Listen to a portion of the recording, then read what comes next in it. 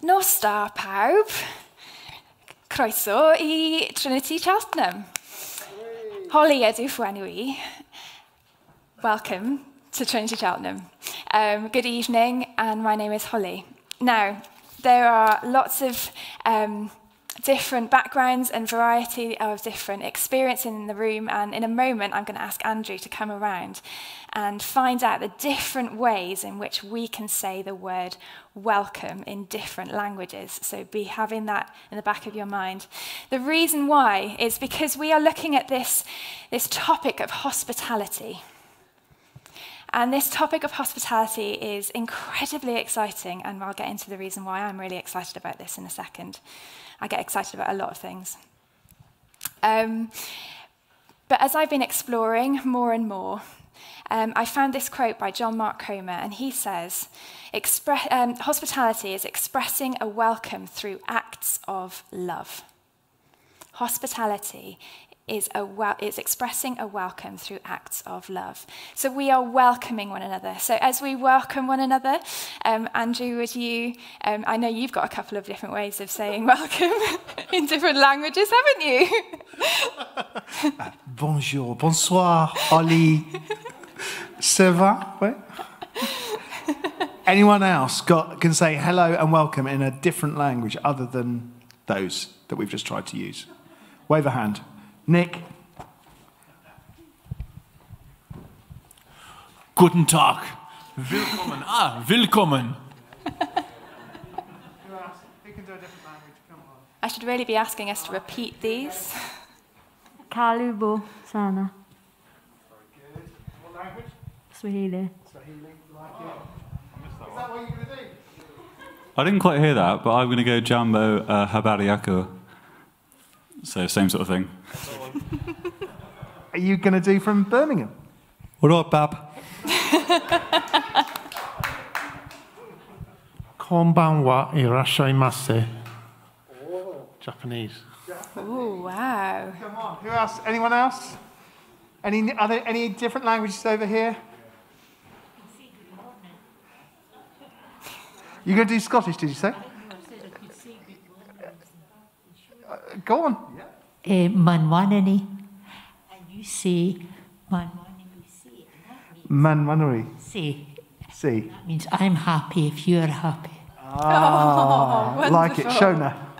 Great. That's good. Well done, guys. Well, thank you. There you are, Hull. Thank you so much. Oh, we've got one more. Where? Oh, yeah, come on, Mario.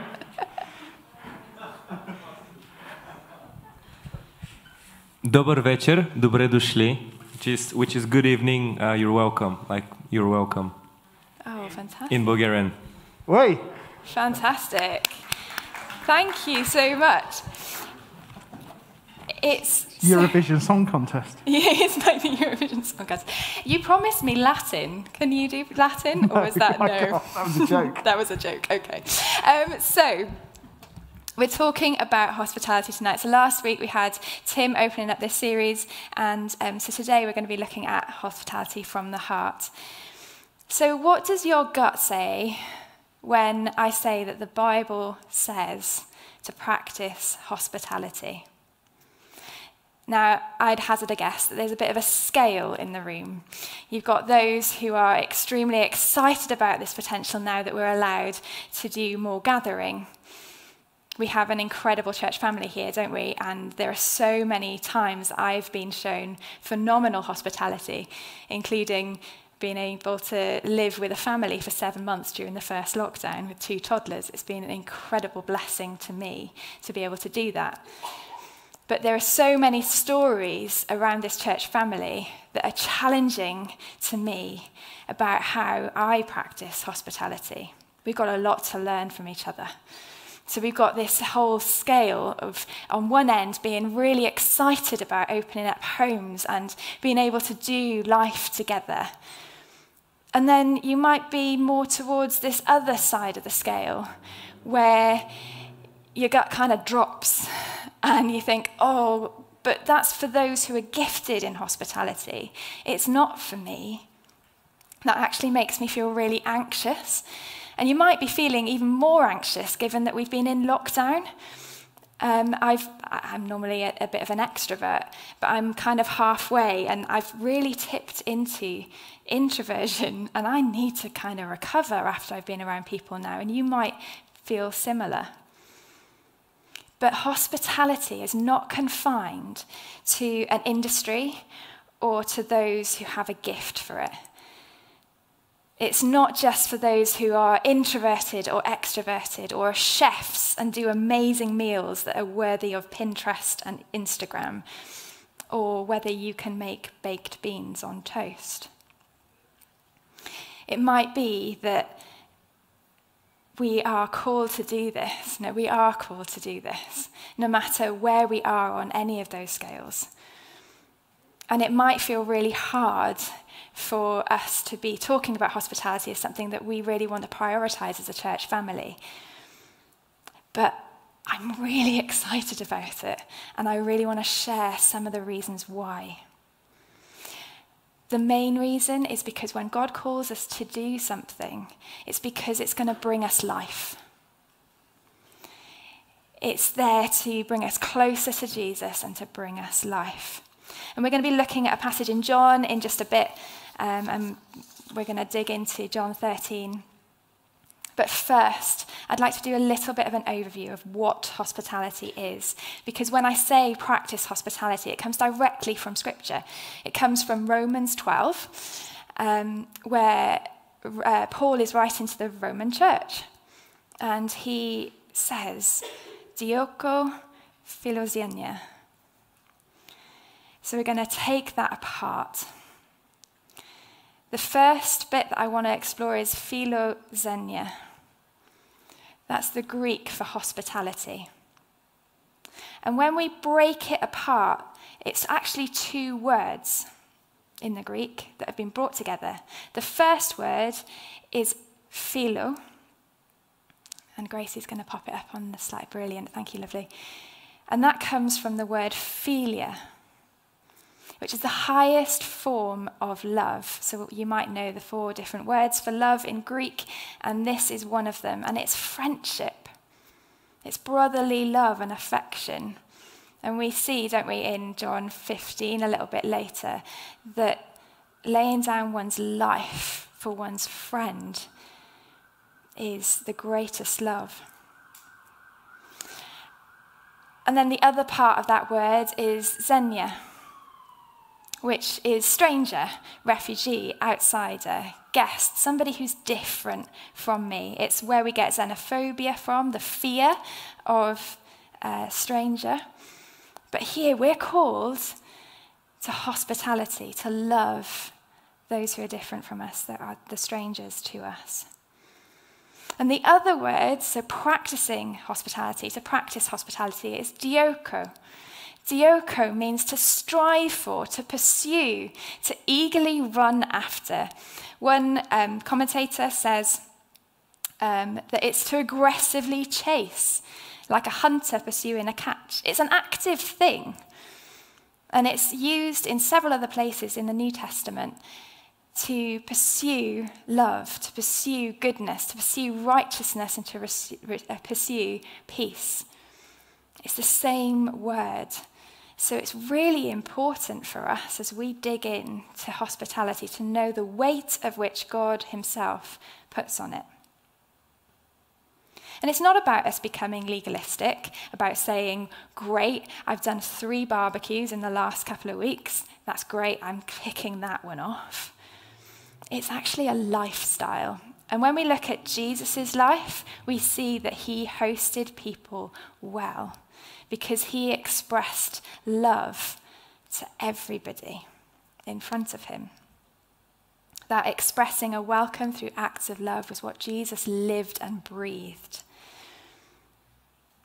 As Andrew mentioned earlier, Robert Karras, who's a commentator who's written some books on the Bible, wrote about the book of Luke, and he said, in Luke's gospel, Jesus is either going to a meal, at a meal, or coming from a meal, which is fantastic. He loved to feast, and in him feasting, he was pointing towards us feasting on the bread of life, the only food that can satisfy, which is Jesus himself.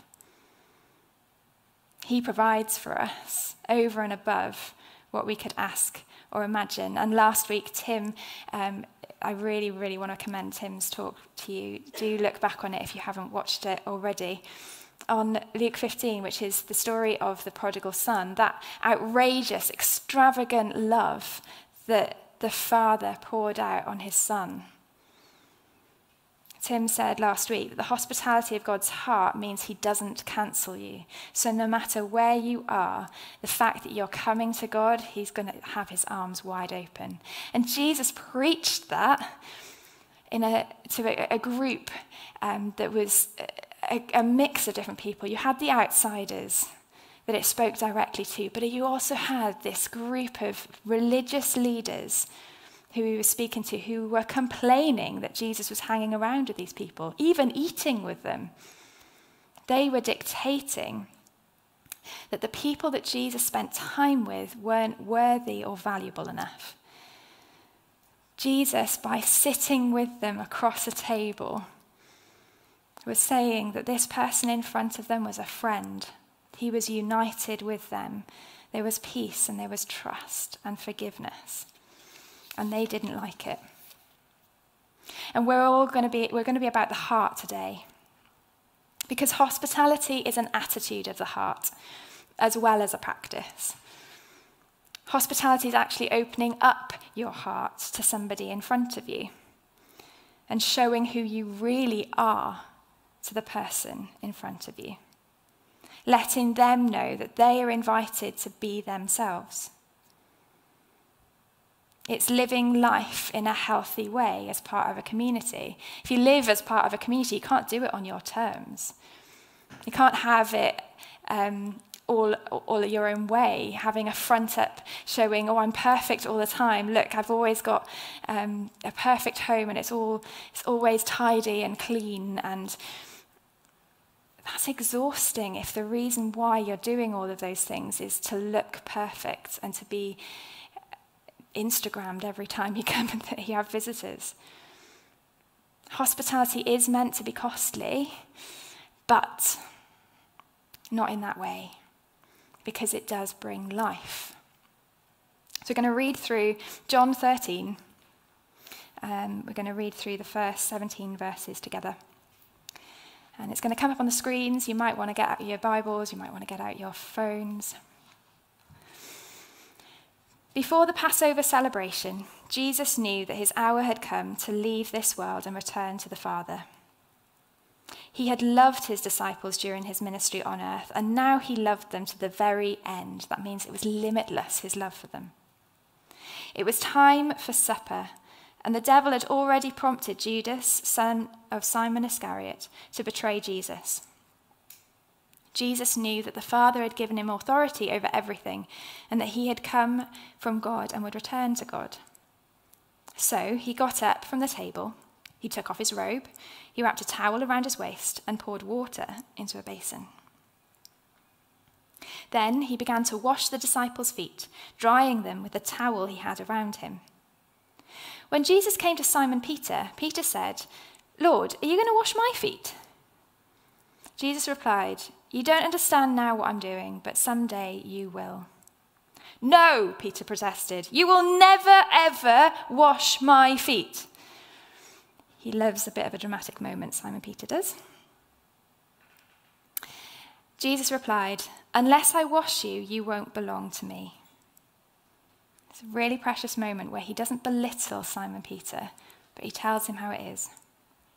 Simon Peter exclaimed, "Then wash my hands and my head as well, Lord, not just my feet. Do it all, Lord."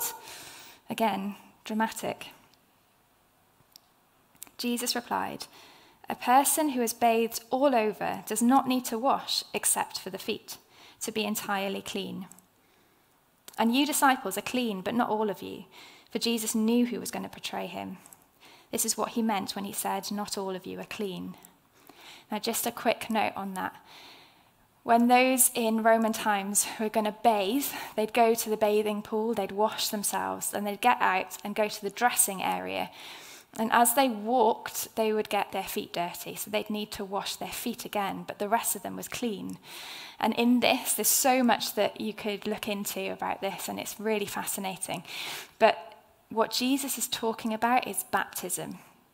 So when you come to faith and you're baptized into the family of God, you are cleansed. When you choose to follow Jesus, you are clean. But there is a daily walk, isn't there, with Jesus, where we choose unwisely and we do silly things when we need to go to God and say, I'm really sorry, Lord, help me walk in the way that you have for me that brings life. So that's what he's on about there. After washing their feet, he put on his robe again and sat down and asked, do you understand what I was doing? You call me teacher and Lord, and you are right, because that is what I am. And since I, your Lord and teacher, have washed your feet, you ought to wash each other's feet. I have given you an example to follow. Do as I have done to you. I tell you the truth, slaves are no greater than their master, nor is the messenger more important than the one who sends the message. Now that you know these things, God will bless you for doing them.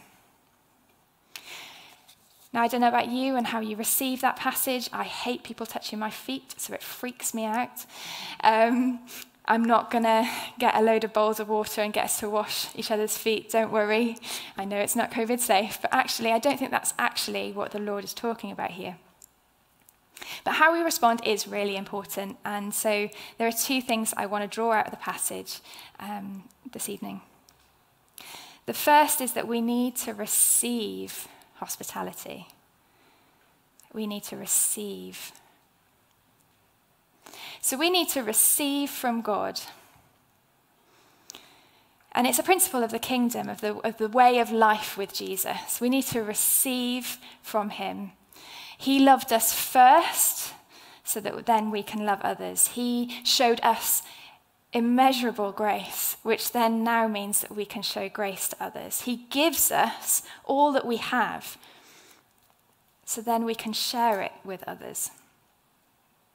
So we need to be able to sit in that place to receive from God himself. And this is why I have the AeroPress. This is a wonderful piece of kit. I am not on commission, but it is fantastic, especially for camping. So this makes coffee. And a couple of years ago, we went to Kenya, and we took it as a gift for one of the missionaries out there. He loves coffee. And a couple of days in, I taught him how to use it. So what happens is you put coffee in this part, that screws it off, coffee in that part. Tim O'Leary can tell you exactly the best way in which to make coffee using this. I'm not going to go into it, but you pour water in there. Then you let it brew. This is the inverted method, guys. And then you put a filter on top. So a filter goes in there, and then you screw it, and then you plunge, and you get wonderful coffee. So I taught Henny how to use this. We had fantastic coffee. And then the next day, he made me a coffee. And I walk into the kitchen, and he says, "Hold, it's on the side. It just needs to brew for a couple of minutes, and then it'll be ready for you." And I was like, "Great, that's exactly what I need." So then I go to turn it over, and I flip it. But what he hasn't told me is the lid isn't on. And what happens is that there's coffee everywhere, all dripping down the sides of the cabinet, all over the floor. And before I've even had the chance to get my head around the situation, one of our most servant-hearted students of the year got down on all fours and started clearing up. But she started by touching my feet, and I kicked her. Oops. It's all right, she's fine. But I did, I kicked her. And I was so ashamed of how dirty my feet were. It was a gut reaction. There's a photo of some of the day's walks that we went on. This is how muddy it was. And we were just walking barefoot a lot of the time. You can't get that off your feet in just water. I scrubbed my feet when I came back because they were so filthy. But I was so ashamed of my feet. And I just pushed away that kindness and generosity. And it can be so easy for us to find the generosity of God something that we can't quite grasp. You see, when we look at this passage, I see three things. I see that for Jesus it was costly, it was sacrificial for him. It was sacrificial because he was the most honoured guest around that table, and the rituals back then meant that the lowest servant in the room would wash everybody's feet, but that hadn't happened for whatever reason. And Jesus himself prepares himself, puts a towel around his waist, he prepares the water, he does it all, he's all in, and he washes the disciples' feet. Now, any one of those disciples would have happily, I'm sure, washed Jesus' feet because he was the highest person there. But to wash each other's, that was too much pride involved there. Couldn't do that. It was inclusive. So it was for everybody around the table. Even Judas, who he knew was going to betray him. Even Peter, who he knew was going to deny him 3 times just a few hours later. It included everybody. That love was spared for no one.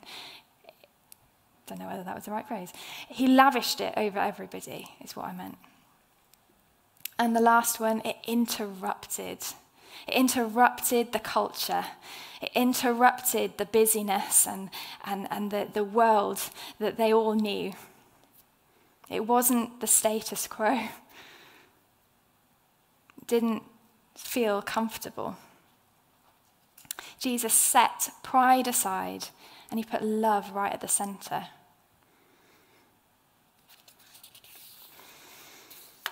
I was chatting to a few different people this week about hospitality, and Kerry, who is on the team here, told me that she had been welcomed in by a family and been told that she could just turn up whenever she liked. And that for her, what it meant was that she was being invited into the very real aspects of life. And this is what hospitality is. It's about potty training toddlers running around. It's about the dishes being stacked up high on the side.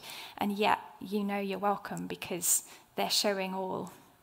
And so you get to be you. There's a quote that hit me in my stomach as I read it, which was, sometimes we show a servant's heart by accepting the service of others for us.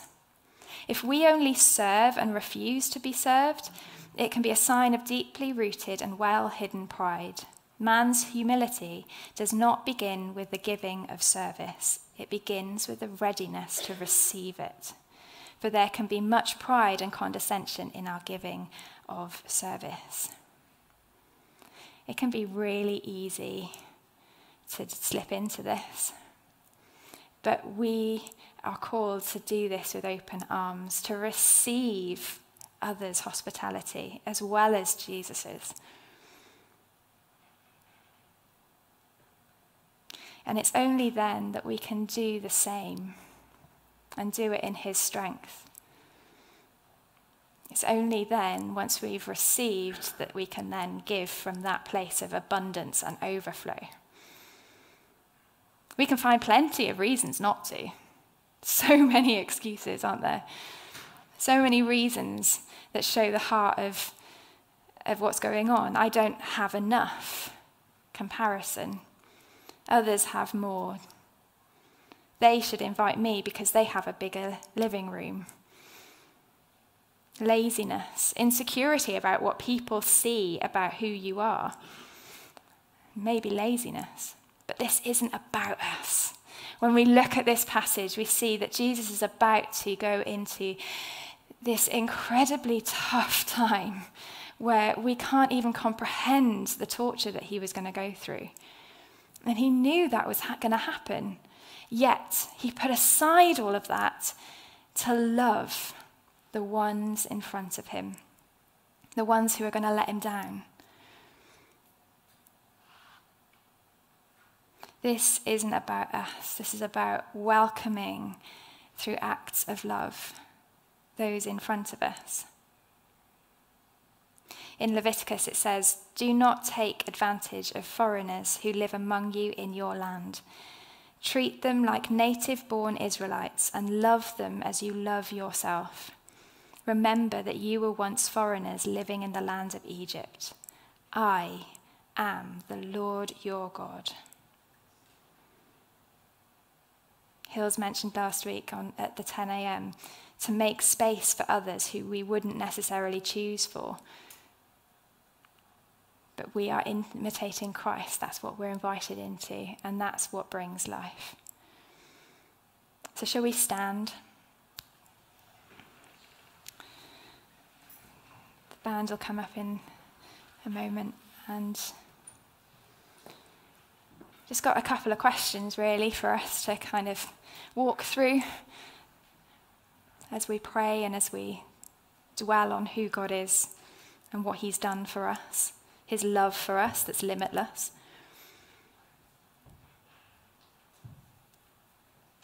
Do you need to receive again that hospitality from God? Do you need to let him into that messiness, to give over who you really are to God and not kick him away because he's trying to help you? That's his heart for you. Can you let him in to that messiness? What are you hiding behind? Another thing to ponder is who around you is different from you, who needs hospitality. Who's lonely around you? Who's on the outside? Who needs that welcome in with acts of love? It's not just about hosting a meal. Food is important. Jesus loved food. We love food. It's not just about food.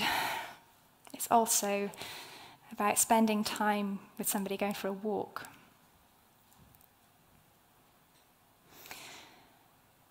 So you might want to have your hands open in front of you as we ask to receive more of God's love.